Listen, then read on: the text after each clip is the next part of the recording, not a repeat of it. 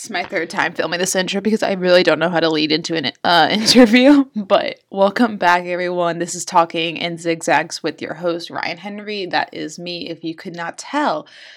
Thank you so much for tuning in, and thank you for listening to the first episode. To the 40 listeners, thank you for your great response. I would make a joke saying that it was all my mom, but my mom has yet to figure out Spotify.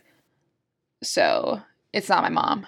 So I actually have people listening, so suck it, Dad. But yeah, today I have a great first interview. Alex Bowman, she's fantastic. She's not only a friend, but a co-worker, a partner, aspiring creative, and honestly, one of the best people to have as my first interview. And I'm so excited. It was such a fun interview.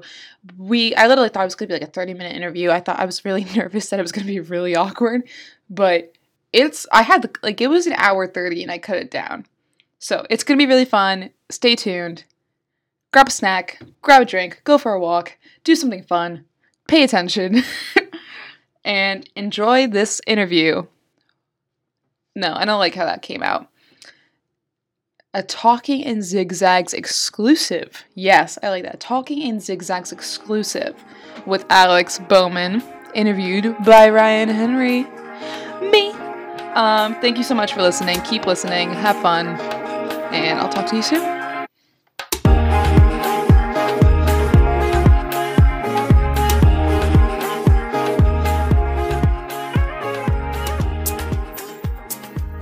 Hi, everyone. I am here with my first ever interview for Talking in Zigzags with Alex Bowman.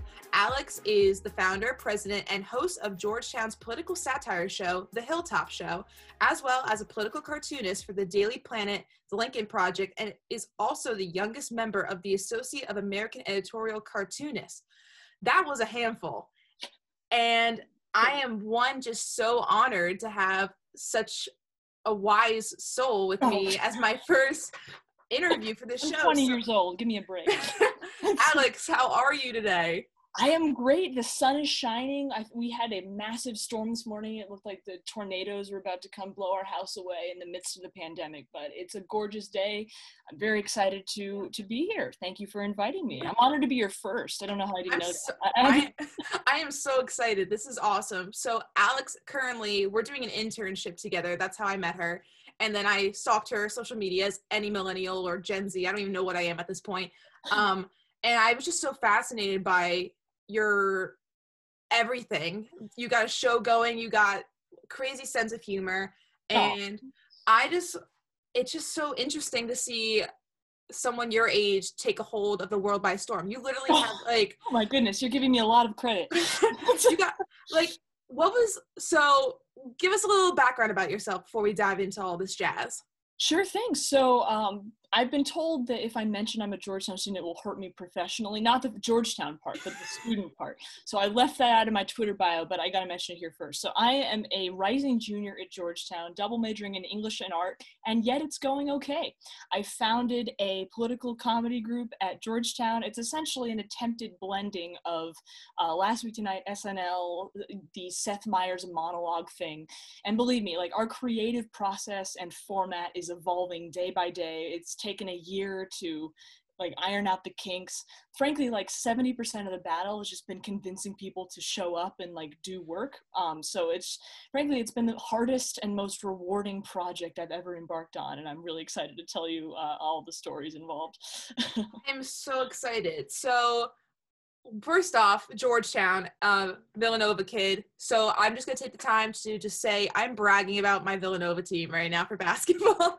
I have to take that audible moment as a Villanova student to brag about my basketball team. But you guys are good at it, right? And we're fine.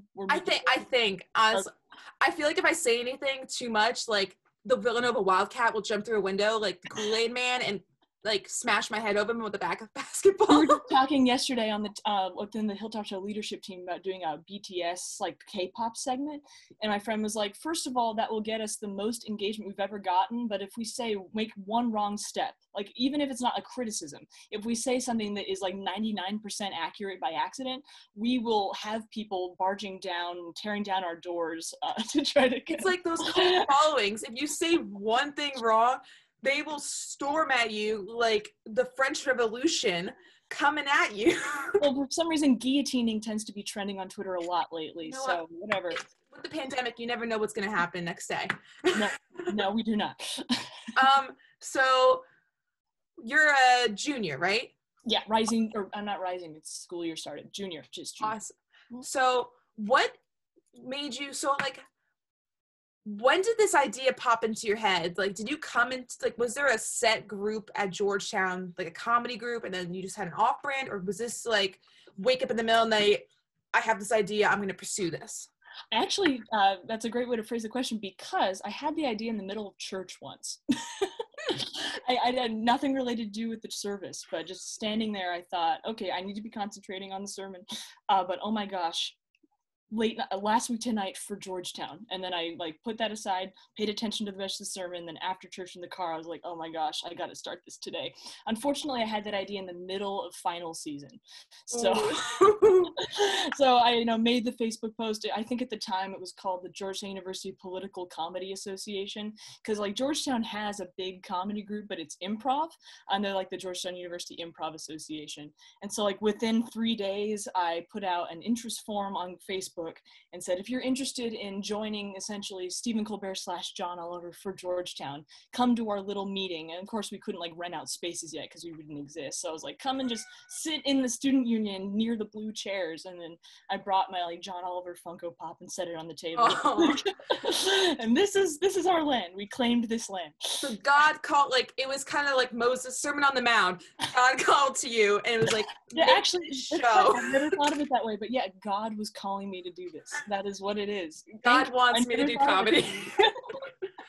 Wow. So did you have a big following, or was it like rallying the troops sort of way? There were like, thinking back to that day, I believe there were about 10 to 15 people who showed up for that first couch meeting, and I haven't thought about this meeting in like a year. But yeah, about 10, 15 people. Only like 2 of them ended up applying from that meeting, and then the rest were just people who found the Google form on Facebook and applied. But yeah, and it was very scrappy. Like there were huge leadership changes from the beginning. We've learned over time, especially during quarantine. I want to talk about the effect of quarantine on creativity in a minute, but the amount of thinking about how to boost engagement and how to use our niche for the biggest impact that we can has been the biggest fight we've had so far. And to be honest with you, actually this past Monday, we sat down with the director of Last Week Tonight. We just DM'd him on Twitter. We're like, you're one of our heroes. We'd love to talk with you about your process. He responds within like 20 minutes and says, I would love to. Give me a Zoom link. So we sat down. He gave us 2 hours of his time, Amazing. That's so cool. Wait. Amazing, kind guy. And essentially, I came away with that with a whole bunch of revelations. But one of the biggest one is I was worried from the beginning that the show would just be Last Week Tonight light or Late Night light. That we would just be a mere imitation of something else, that we would be, of course, this is a training ground. We're never going to be obviously, we're not ever going to be at that level. We're a college comedy group. But we want to occupy a niche that isn't yet occupied in the late night / entertainment landscape.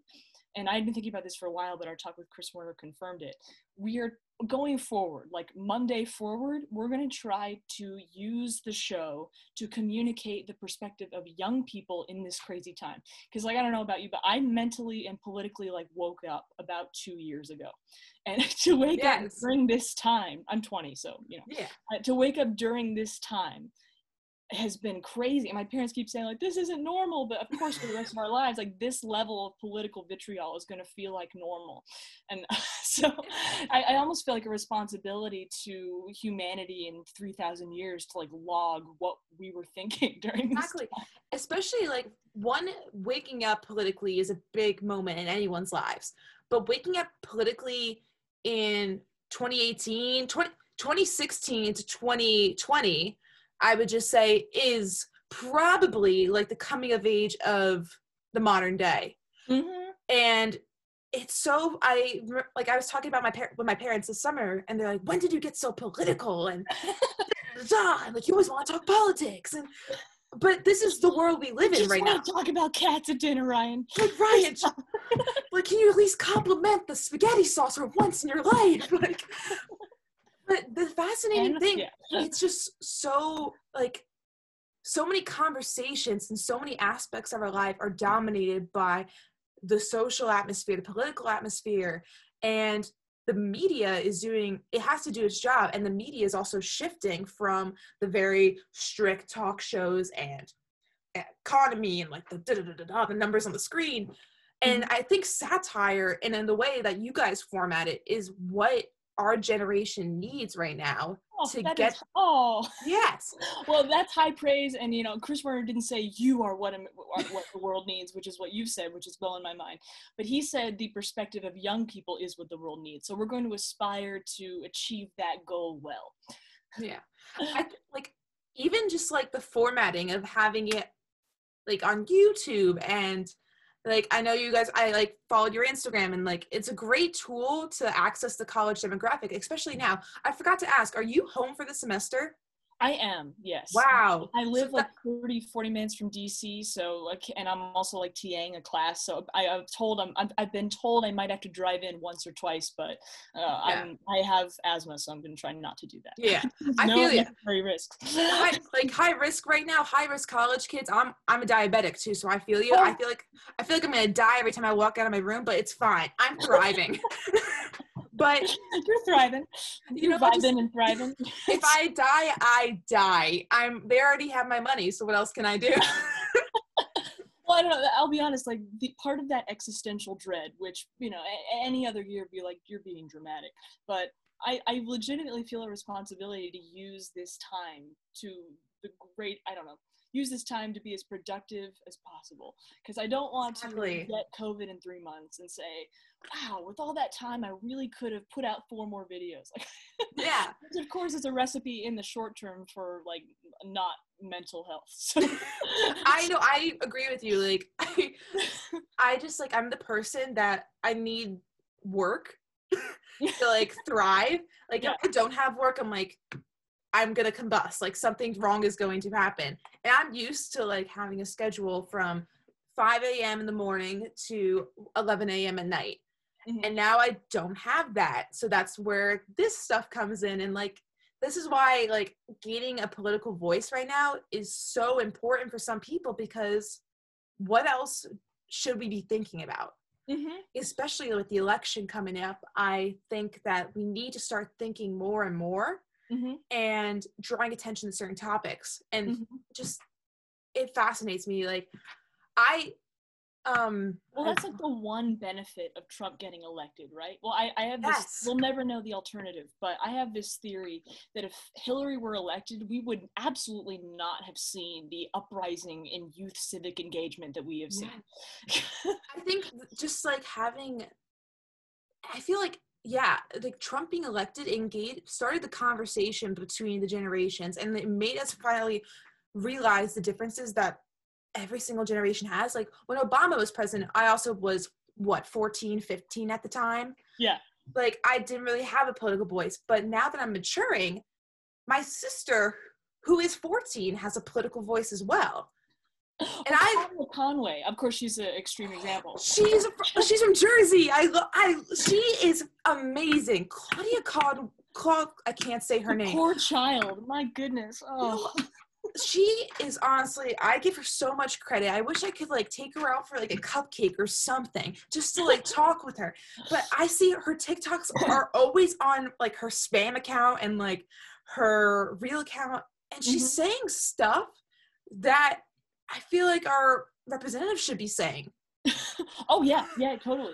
Well, if it took, and I'm not technically allowed to talk about the Lincoln Project, but if it took a kid her age to do what she did on Twitter to like fix this country, I don't know. I had a theory that Kellyanne quit like the Saturday before her speech.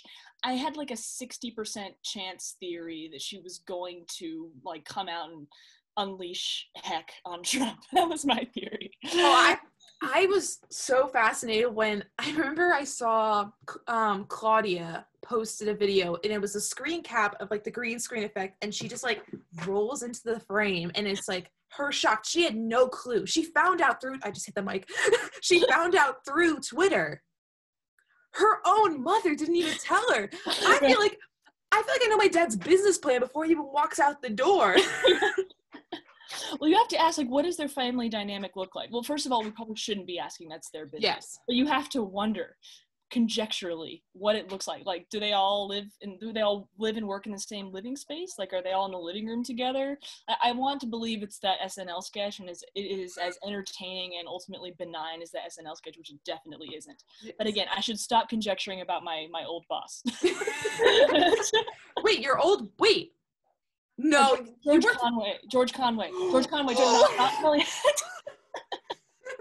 Oh, okay. The Lincoln Project. Yes. Yes, true. No, not Kellyanne. No. Not Kellyanne Conway. No. I'm gonna get like I have never I feel like I gave you a heart attack. I'm sorry. I was like, oh my god, I'm like someone's gonna jump through my window right now. I have sicked the caravan on you. Yes. So talking about like your work with the Lincoln Project and all that, which I'm not allowed to do, but like the Daily Planet and all this stuff, and even obviously this is a podcast, people, you can't see what is sitting behind Alex. Her drawings. I always have loved political cartoons in the newspaper. I literally still read hand paper newspapers. I pick them up around campus. I look like an old lady with my black coffee and my newspaper. But it's a New Yorker aesthetic. It's like what every middle-aged man in a New Yorker cartoon is doing. And I love that aesthetic. I am a middle-aged man in a 21-year-old body. Mood! Massive mood. I just can't wait till I'm going to cherish my youth, obviously. Yeah. But I can't wait till I'm 50. I can't wait. And that's one thing with the Hilltop Show thing. Like, we want to be real. We want to be real boys. Like, I'm excited to not have to caveat it. Oh, and I'm a student. Someone take me seriously. Right. And I don't want to get, accidental, deep unleashing of feelings here, but I'm really excited for that. You're exactly right. I really am excited for that day in 30 years. Yes. We'll reconvene then, hopefully. We'll reconvene. But anyway. I'll probably get to teleport to your house. Oh, yeah. It'll be so excited, but make sure to wear your mask. Who knows if we're going to be better by then. And bring my AK-40 zombie gun, right? Oh, I love that. A housewarming gift, if you will. Right. Correct.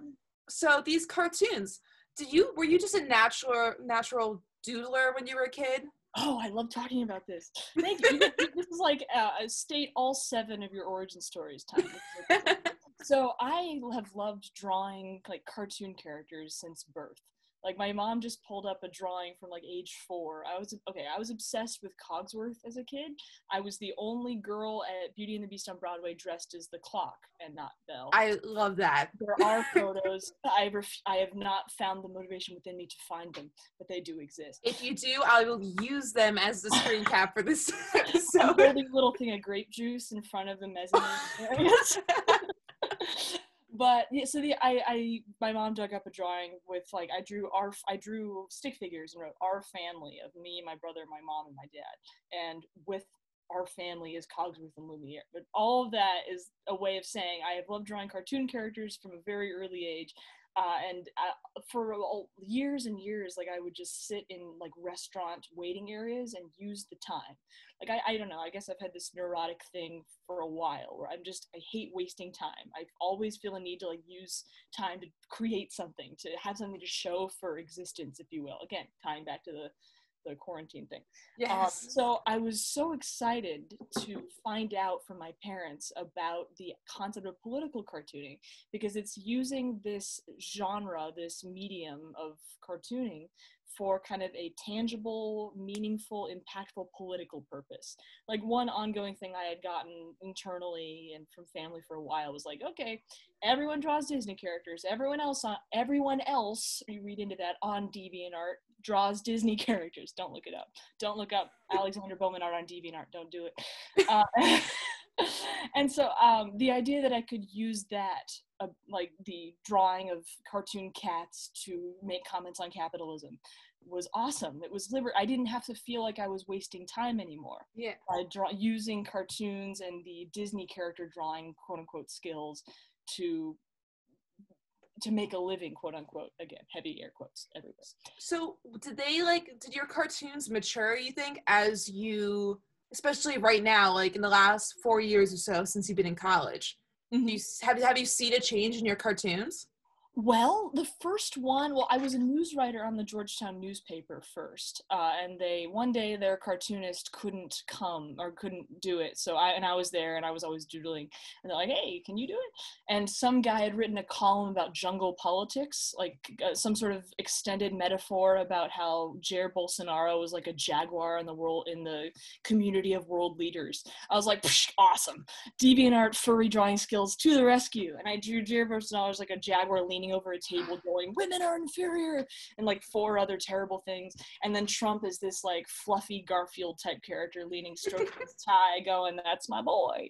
And so unfortunately, like I think I have gotten better at analyzing what a good premise for a cartoon is over time, and I got to talk with like Cal Gallagher the other day. He and I ran a web series this summer. So he's been a huge mentor for me. So I love Cal, so grateful for Cal.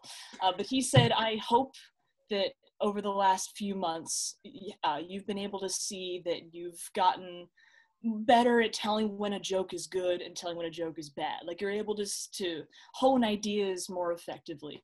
And I thought, yeah, I can see that. And you're right. Looking back at old cartoons, it's like, that was a good idea, but that could have been made a little bit more biting. Yeah. Because one of the goals of cartoons is to make people go, oh no, right? That right there. Like oh, that's cute. Oh shit. Right. Wow. Yeah, no, so that's, yeah. And that's the thing, is if you make the fat cat capitalist cat in a cartoon too cute, you defeat the purpose. So Yes. Cat's gotta have a little bite, you know? Right, exactly. Yeah. Okay, this is kind of cat noise. Insert cat noise here, Ryan. Meow. Go cats, go cats. Oh, and I'm the dog. We're the dogs. Oh yeah. I love bulldogs. Side note, I have a bulldog, so oh, cute. Yes. I'm a big bulldog person, but well, it's always. I also love Georgetown, and like when we play there, I'm like, this is gorgeous. I love Oh, that's also a thing I wanted to mention. I love that I have no structure, but that's the point of the show. Well, no, and that's the thing with planning interviews. Like you make a list of 30 questions to make yourself feel better, and then you just let it happen. Yes. And that's the point of the show is I have no sense of structure in my life. It looks clean behind me right now, but don't look under my bed because it looks like a hurricane. But I just like have, I feel like if you can relate as a writer, literally just like a creative being, it's a mess up there all the time. Oh, by the way, and you can't see it, but I'll just show you so you have an idea. Like, this is my idea wall where it looks like I'm trying to solve a murder at all times, but I put up little, like, whenever I'm in a meeting, I take notes and then stick the index card on the wall. Slamming them. That is what's in my brain, but backed up on my wall. Yeah. Exactly. So you can relate. But as I was saying, so I just, at the moment, I don't think we ever had like a proper introduction on like the Zoom call. Like I think I went to the meeting before and you went to the meeting after, and then we met like at the third one. And the second you opened your mouth, I was like, this girl needs to be on the news. You have a news person voice. Did you have to like craft that? Did you just pop out of your mother's womb like I am so fascinated because you just sound professional. Oh my goodness, you're too kind. Well, I mean, how personal do I want to make this? So I do a lot of, my dad can attest to this, he's probably listening. I do a lot of singing alone in my room, and I have to go up and down to get all of the notes in cats. So that's probably like way too much vocal exercising going on. Just singing like memory like 15 times a day. No, that's not a joke. Yes. are you a theater kid, if I may ask? I wanted to be a theater kid. I only picked one elective in high school, so I did orchestra. But I would, unfortunately, the time when I start to want to be a theater kid, I physically cannot be a theater kid. I don't know how theater kids are functioning right now, but I would love to do that when the world returns to quote unquote normal. I'm a theater kid. Oh, how are you doing? You know what? It's like not that bad. I've been doing like a lot of experimental work through Zoom, which is really cool. I'm calm in theater. So like literally unemployment right now. But it's fun. With me, like I never wanted a 9-to-5 job. And I feel like you can relate with that as well. Mm-hmm, mm-hmm. So, well, I mean, The Office, right? Like the second you watch The Office, you're like, I can't do that. Please don't. I need my Alexa Pro to anxiety. Yes. But I just naturally, I love problem solving and I love creativity. And honestly, not thank God for Corona, but I'm kind of grateful for quarantine because it pushed my limits in a creative sense. Mm-hmm. And I was going to ask you with that, how has your show been doing since now you guys, this is like month 6 or 7 since you've been in quarantine and you guys are still doing the show right now? We are, and I'd like to say right away that I told the team, yeah, we're gonna go right. It's March 20th now, and let's do this. We're gonna make it. We're gonna do this. No breaks.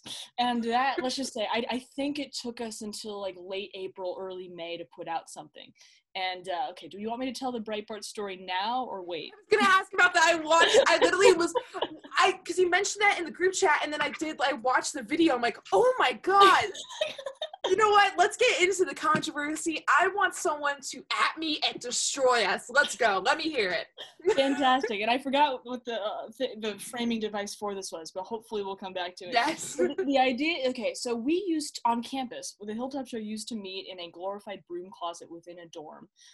It was like the McCarthy Library within McCarthy Hall, the residence hall. And there were like a bunch of books on that wall. And we one day decided to pick, we noticed, actually her name was Cheyenne, who might get to hear this. She noticed on one of the book covers, there was a Native American like young girl with blood on her clothes. And we went through the rest and we realized that like almost all of these books were like race porn. Wow, no. Wow. Which is like racially charged pornography. With, yeah. Like, women on the cover, like horrible, like terrible stuff. And so we sent an email to the university and we're like, did you know these were here? So let me be clear. We did not ask them to get rid of them. We just notified them. We would try to be journalistic without being journalists in the style of our Lord and Savior, John. John Oliver. Yeah, he will come back in this story. Oh. Many times. So we sent an email to the university. We sent a couple emails to some student groups. And then 8 hours after we sent an email, every book in that library was gone. And we did a sketch the same day the books were removed, where one of the guys on our team pretended to be a mafia boss and like ad-libbed because we kept 36 of the books. You probably saw. Yeah, we kept 36 of them thinking this might happen. We actually went through each book and found the 36 worst of them, and we cataloged why they were the worst. I can share that spreadsheet with you. I would love to see that. It has an entire page where it's all like racial slurs, okay. Yeah. And so we published a sketch and a report with the Georgetown Review and other campus publication. Then the Georgetown, the Hoya, which I had to leave because they have this rule you can't be on multiple media publications. Also, we wanted to criticize them, so I had to leave. And it's only fair to them. Yeah. And so they reported on it. Then this conservative campus publication called the College Fix reported on it. And then Breitbart found out from the College Fix.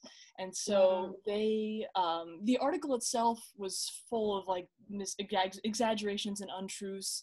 Nothing as bad as what the comments were, though. Like in this article, they called us a crack research team, which of course is what went in our Twitter bio instantly, right? Oh, you gotta market that like hell.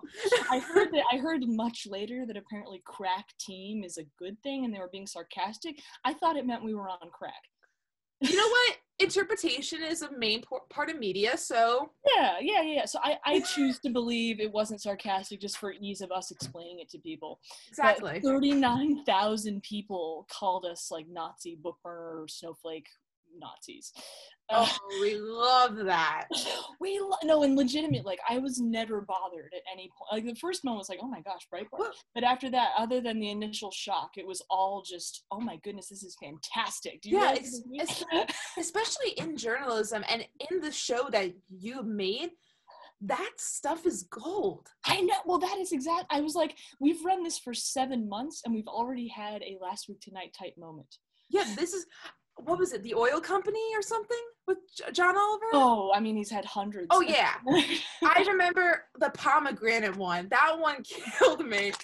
But this is like, We've sent you a fridge of our product, and you know enjoy.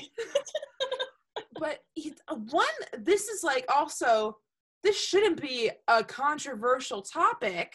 No, you should, and that's the problem, is that Breitbart reported the issues so badly that they worded it like like if the email we had sent demanded the book's removal, Breitbart frankly might have had a case.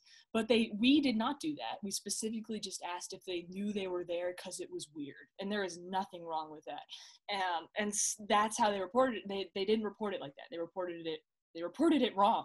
and so, of course, like, their entire readership, or the readership that read the article, interpreted it in the way they reported it. And so, frankly, it was a fantastic lesson in the tribalism of our country and the inability of people to stick to the facts in reporting and the consequences of that. So for a moment, I was like, well, actually, and Eric Trump was set to come to campus like the week after this happened. And I was like friends with the guy in charge of that event. And I was like, hey, I have a question. Can I submit it in advance where we talk about this? Like, what do you think about this Breitbart situation, given it relates to Georgetown? And they're like, yeah, totally, send it. And then they forgot to ask. I don't know. Maybe they forget, but I'm very sad because that was going to be probably, frankly, I'm glad it didn't happen because that was going to spiral out of control real fast. I am just so fascinated. So wait, did you ever receive a statement after you sent the email to the university? Mm-hmm. Saying like, oh my God, like, what the hell? Like, we'll get that down immediately. So we sent an email early asking some like factual questions. Like, we actually, frankly, it was a series of emails. And the first one was like, hey, where did these books come from? Like, we didn't say in the first email that they were what they were. We just says, hey, we're just interested in the books. Where'd you get them? And they're like, they were donated by an alum in 2003. They were free. They've been there for a while. People can donate. They can leave books they no longer want on the shelves. And we're like, that's great. And then like an email or two later, we said, oh yeah, we were also noticed this was racial pornography. Did you read the book, sir? Right. And we emailed a few, like we emailed the Women's Center. We emailed the Native American Students organization. We emailed a couple people. And we did hear some information off the record about what actually happened to those books. I just heard from a professor friend, and because it was off, did I say on the record? I meant off the record. Did I say yes? I think you said off the record. I think I said off the record. And so I know what happened and who commanded the taking away of the books, but I can't say who. Yeah. I can tell you this went up real high at the university. The decision to, in an Orwellian sort of way, take the books off the shelf. Well, what do you think the craziest part of this entire story was? Well, by far, and that does not a planted question at all, Brian. The by far, well, the week, okay. So I have applied for like Last Week Tonight tickets every Tuesday at 2 p.m. for a year. I hope I used the right tense of the verb. It was had. And I got an email like the Saturday before what would ultimately become the last in-person taping in a coffee shop right outside Georgetown, Saxby's, that I had gotten off the wait list, and I had a day to go to New York, to get myself into New York. I'm like, well, I can't turn this down. This is what I've wanted for years. So I booked a bus, and I got lodging with a friend's rich grandma. I don't have a joke for that. It's what you have to do, yeah. And so I bust myself up there, and I wrote a question in advance in my little journal. I was the first person in line, and I got in there, and in the Q&A, I raised my hand and I asked him, I told him the Breitbart story in 3 sentences, and I said, what is your advice for us as satirists going up against media giants? And he said that the key is to completely do your research beforehand and to feel morally comfortable with what you're doing, because with that sort of research and assurance within yourself comes a wave of like liberation and freedom and confidence that will come through in your work. You'll be able to be a lot. Yeah, exactly. Just you will be able to go forth and conquer in your work. So he said that's the key, is to believe in what you're doing both factually and morally. And he said, like, F them. He did it in front of the crowd. He went off. And then at the end of the show, he did the show. He turned to everyone and said, I hope you have a lovely rest of your evening. And then turned to me and said, keep getting in trouble. Which, of course, is my Discord handle everywhere now. Yeah, it's gotta be. You gotta get that tattooed on you somehow. Yeah, no, it's a great idea, actually. That's, I think, every creative, from journalism to directing to music, needs to hear that. No, So. it's phenomenal advice. Like, it's not just I had a lot of, when you have a big life moment and it, like, the next morning you wake up and like sit in kind of like the Elmo Hello Darkness meme, and you sit there and you just think like 7 or 8 epiphanies that this experience helped you realize. That was what that was. Yeah, so it's like, I remember I sat like in a Starbucks near the rich lady's house, and it was like texting 4 friends at once with, and here's what I've learned. First of all, like, this guy worked this hard and arrived there, therefore anything is possible. For that day to happen, for the Breitbart thing to happen, and then for me to get off the wait list. The only reason I got off the wait list, by the way, was because I was one of the only people stupid enough to risk my life during a pandemic. This was March 8th, was that show. That's why that happened.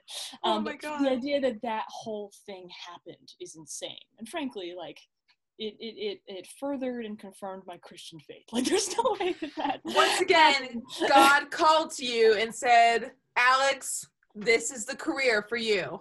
I will validate you. Yeah, and then all of a sudden, the Atlantic Ocean switched. I think it's just a testament to your work and like your show's work and how your research is actually making change, even if it's from books getting taken off the shelf or actual like uprisings of our youth. I think isn't that the goal? And I guess one of the things that bothered me most about the fact these books were there was that like deans were living in that residence hall, like it was part of a quad, and they had like little children living there, and they would run around the lobbies all the time, and the library was very close to like where these kids lived. Like these kids used to put up their playpens, and kids don't put up playpens, like their toys all around the lobby. And they probably like picked up a book or two. Easily. And again, like half of these books, or a lot of them, had like completely full frontal things on them. So I that was, frankly, if there was an argument for the books being removed completely, that is a pretty convincing one. But we didn't. 100%. Like, when I was a kid, we had I love reading, and I would organize book clubs. If I took a book off a shelf, and that was like, oh my God. I know. And trust me, like, George, this is the perfect school to found something like this. There are problems and things to report on, both like administration wise and student body wise, like left and right. I think because you guys are in the center of DC, that probably like you just naturally have that progressive can-do attitude. And also, you guys are like a feed-in program for like comedy legends, which I am envious. Let's wait to use the verb to be, like, are, you definitely are, until one of us has actually made it.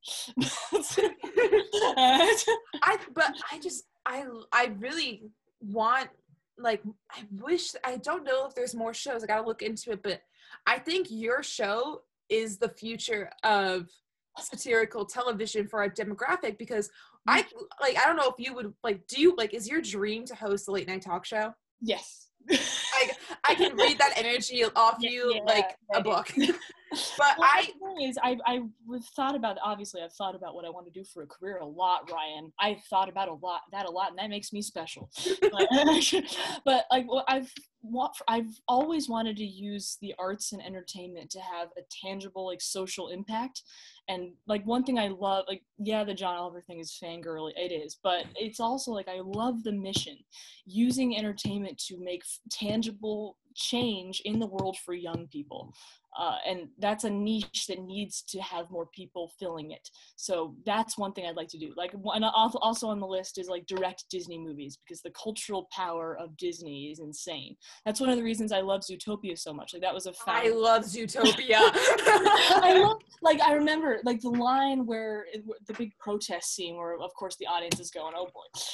Like there's a line, do you support a mandatory quarantine on predators? Now, the word quarantine is something different now, but in 2016, that word, oh my gosh, I remember looking over to my mom and, whoa, they did that. And that was a big, this is going to dictate what I want to do with my life moment, was that seeing Zootopia in the theater at age 16 in March 2016. Yeah, I think entertainment has, even if we don't notice it, it has that subliminal effect, like, of either political change or social change or just maturity, because these things make up our childhood. Like, I grew up on SNL, like, that was naturally, and that was my humor, like slapstick. I was like the kid falling down the stairs, but that made me who I was, and that's why you are what you are.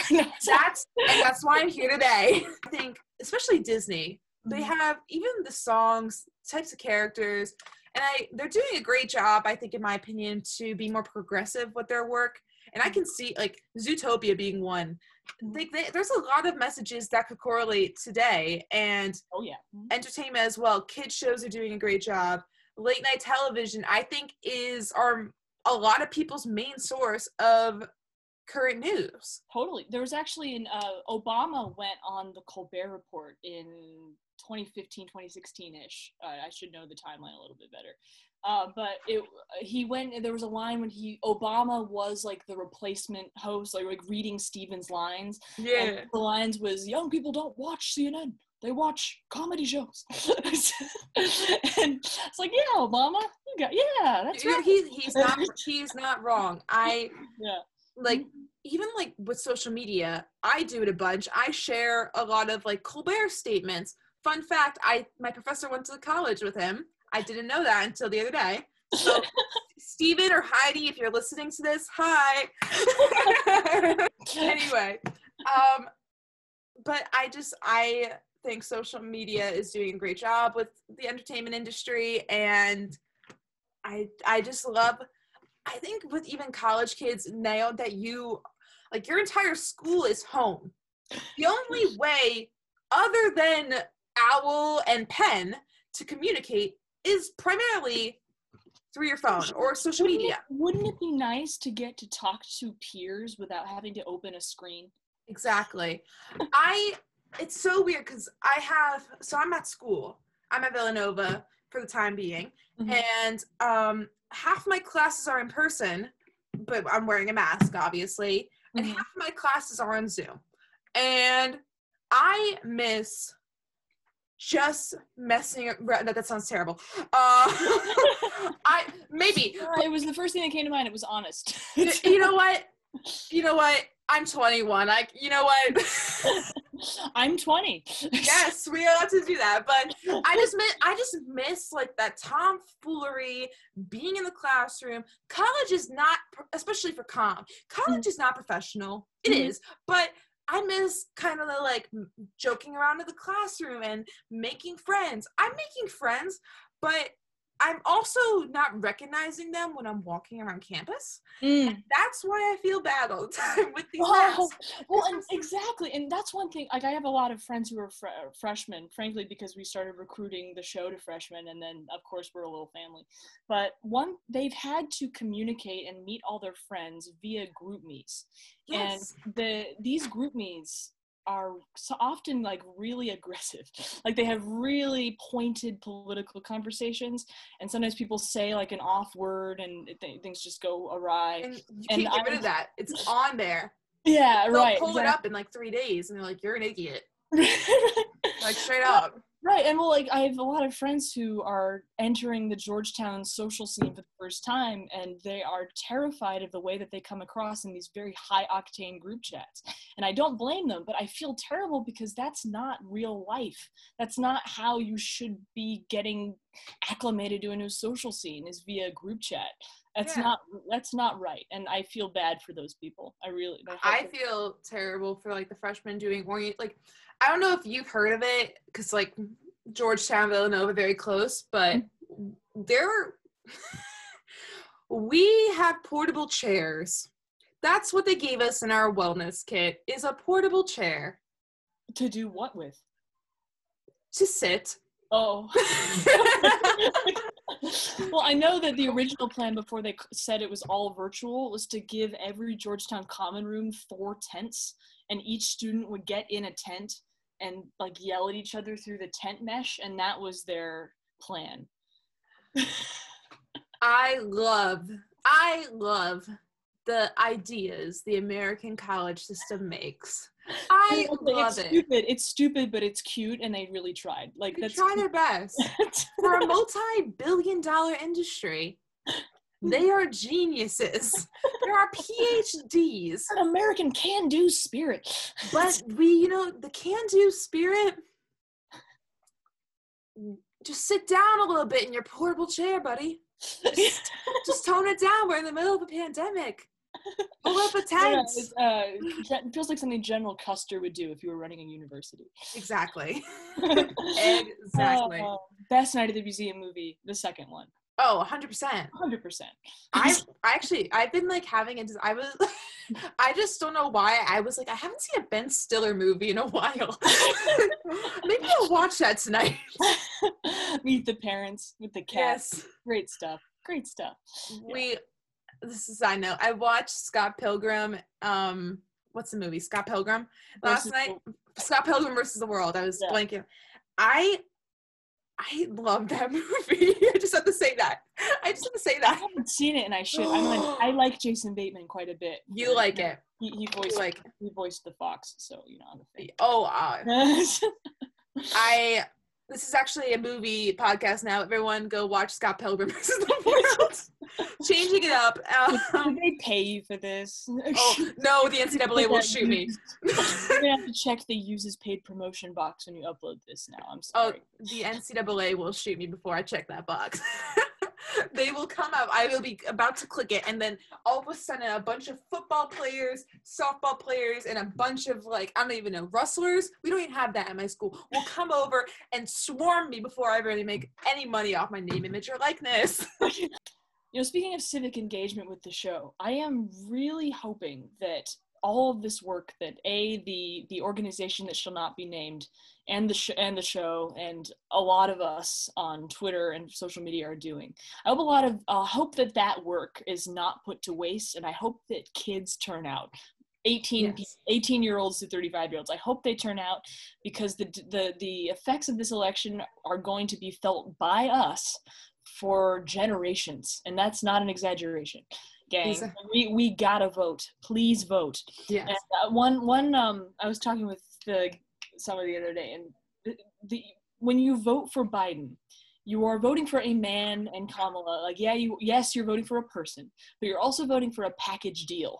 And in that, he's like the figurehead for a Democratic group that is going on, that would be entering the White House. And yes, of course, that group probably won't be as progressive as some progressives want. But please, gang, don't use, this is my one thing I want to say to the audience. Like, please don't say that just because he's not Bernie Sanders, you won't vote for him. Because thank you for saying that. It's not a contest, gang. Like lesser of two evils. Are you kidding me? This is not, what was it? David Archuleta and... This is not David Archuleta on American Idol in 2006. This is important. Yes. And it bothers me. I can say this because this is politics. Like Trump versus Rick Santorum. Or exactly. Like Trump versus Alex Jones. I don't know who's worse of those two. It is Trump versus a maybe not progressive, but a well-meaning liberal candidate. Yes. Please vote for the platform that is closest to your set of beliefs, and that's the way to go. Don't just not vote because you disagree. Please don't do that. I like, especially with college kids, I've heard it. There's a lot of them saying, like, I don't want to go through the pain of voting in this election, especially with an absentee ballot. I don't care. I know you don't care, but I don't care. I don't. You, like, literally, it's one form online. It gets sent to you, and you send it back. Right. What are you going to do? Go take a couple of steps. You've been cooped up in your dorm room for 10 days on a Zoom call. This is your activity. Go get some vitamin D and send in your absentee ballot. I swear to you, it is harder to, think of and send a tweet than it will be to cast a ballot in this election that will determine the course of the next few generations. Yeah. Gosh darn. Like, I understand the ethical choice that some people are having. I understand that can be hard. But if you zoom out, if you think about it holistically, it's not really a choice between the two. What I mean is they're not comparable. The two options are not comparable, and one option will prevent the further destruction of our institutions from the inside, and the other will do that. Yeah. Exactly. Yeah, that's my message to the viewers is please vote. Yes. For the love of Josh, please vote. And a reminder, if you need an absentee ballot, October 23rd, I believe, is the date. October 20-something is the date that you have to send it in for it to count. So please make sure you're voting in this November election. And with that, Alex, thank you so much for being my first guest. I think you were the perfect person and the person I needed to be my first guest, just to set the tone for the rest of my shows. And I would love to have you back once all this quarantine. Thank you. I'd love to be back. I mean, I'll have to tell you more about the Chris Werner thing, because that was like a life moment. It's weird to have these huge life moments when you're in your room. Like, you haven't left your house. It's weird. Like, we're going through the ups and downs of life without leaving the same space. It's a weird existence. We're having our coming of age movie through Zoom. This is our coming of age movie. Correct. And my FBI agent is loving it. Well, that's the thing. And I hope that someday in 30, 40 years, we can make a sitcom about, first of all, like, running a college comedy troupe, because there is so much to tell. Yes. But also, I hope that they I hope we're going to have it like a season where we're in quarantine, because there's just like kids yelling at the camera. Well, frankly, it's great because, like, while someone is making a proposal, in Zoom, I can private message the vice president and be like, "What do you think of this?" That's awesome. That will perks. No more like side-eyeing the underneath the desk for the text messages. Exactly. Alex, please plug your. I don't have your ads right here, but can you plug your show? Plug you. Yes, ma'am. You don't have to ask me twice. My Instagram is @AlexandraBowmanArt. My Twitter is @scripta_bene, which is written well in Latin. I was one of those 12-year-olds. And the Hilltop Show is @HilltopShow everywhere. So awesome. Yeah. Go check out her stuff. Go support her. She's amazing. Oh. Thank you so much for coming on, Alex. Of course. Thank you for having me. It's been a pleasure. Did you make it? Hi. Welcome back. I missed you. Oh, that's so cute. That was fun. I just listened to it again. I actually filmed this episode before I filmed the first episode. So this is my first time ever filming for Talking Zigzags, and I had so much fun. It set the bar high. Alex, thank you. Love you. Such a great person, Alex is. Make sure to go follow her. She's fantastic. She's not only an amazing person, an amazing creative, but she can draw. I think she just got noticed by Andrew Lloyd Webber for one of her Cats drawings, which is actually crazy. It's actually crazy. And she is interviewing someone from Last Week Tonight. She's doing a bunch of cool stuff with the Hilltop Show. Shameless plug, I might be doing a segment with them. Who knows? Spice it up a little bit. I had so much fun with this episode. It was absolutely fantastic. Just editing it was enjoyable. I feel like really awkward at the end for some reason because I don't know how to tie. That's one of the things I got to work on with this show is figuring out the beginnings and the ends because I'm doing like reflection, so I gotta listen to the interview. I don't know if that's gonna stay, but we'll figure that out. So to tie this all up, this second episode, I made a Twitter and Instagram, and I would really appreciate if you follow it, at Talking in Zigzags for both of them. There's like some dots. It will come up. There's no one else named Talking Zigzags, and if there is, leave. I claim it. I can't claim it because of the NCAA, but I claim it. With that being said, next week's episode, you're gonna have to be psychic to predict what's gonna happen. Hint, hint. Make sure to stay tuned. Thank you so much for listening to Talking Zigzags. I'm your host, Ryan Henry, and I'll talk to you soon.